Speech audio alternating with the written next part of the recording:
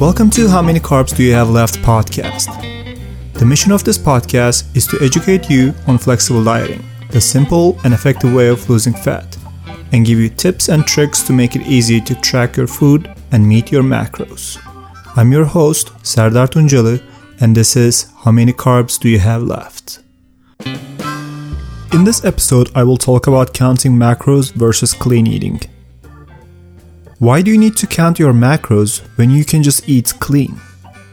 The biggest problem with clean eating is there is no such thing as clean eating. Clean eating is a subjective term, and you can always find someone who thinks your clean eating is not clean enough. Do you eat unprocessed whole foods? How about organic? How about free range and grass-fed? Does it need to be locally sourced and in season? Can you eat animal products, or do you need to follow a plant-based vegan diet? Maybe you only need to eat raw foods. Don't even look at dairy. Oops, you just ate a gluten. You can't lose weight now, sorry. As you can see, there are many different thoughts on clean eating. But for the sake of the argument, let's define clean eating as eating only minimally processed whole foods. This kind of eating is absolutely great, as long as you enjoy it. Because if you don't enjoy the foods you eat, there is no way you will stick to it. Overly restrictive diets only work in the short term. What you need is a way of eating you can follow long term. Also, clean eating does not guarantee your weight loss success. If you don't have some kind of portion control system, you can still overeat and gain weight. I am actually guilty of it. A few years ago, I tried to eat clean to lose weight. It all started great, but after a few weeks, I stopped losing weight and actually started gaining weight. I actually looked at the foods I was eating and I realized I was eating over 3,000 calories. I realized I would just eat a lot of sugar-free, dairy-free, gluten-free cookies and almond butter. I would just think, oh, this food is healthy, so I don't need to limit myself. But that's not how it works.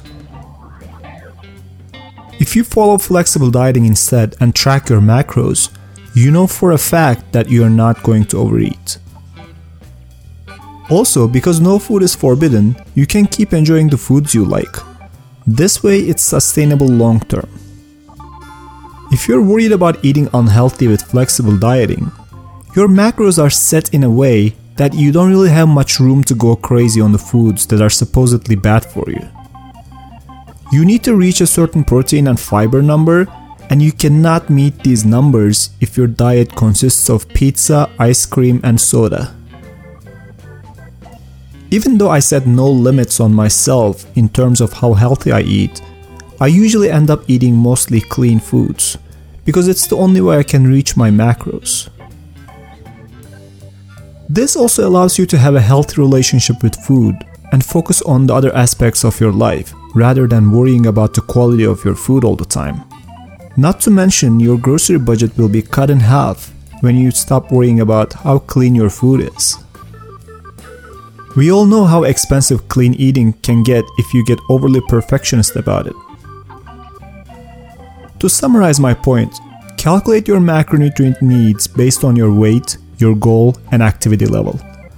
Aim to get 80% of your calories from minimally processed, real foods, and enjoy the 20% of your calories from whatever food your heart desires.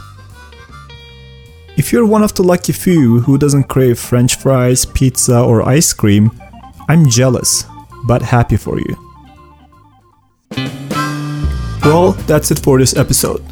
You can follow me on Instagram at Serdar 2.0. SERDAR 2.0. Please remember to subscribe to the podcast. I will talk to you in the next episode. For now, this is Serdar signing off.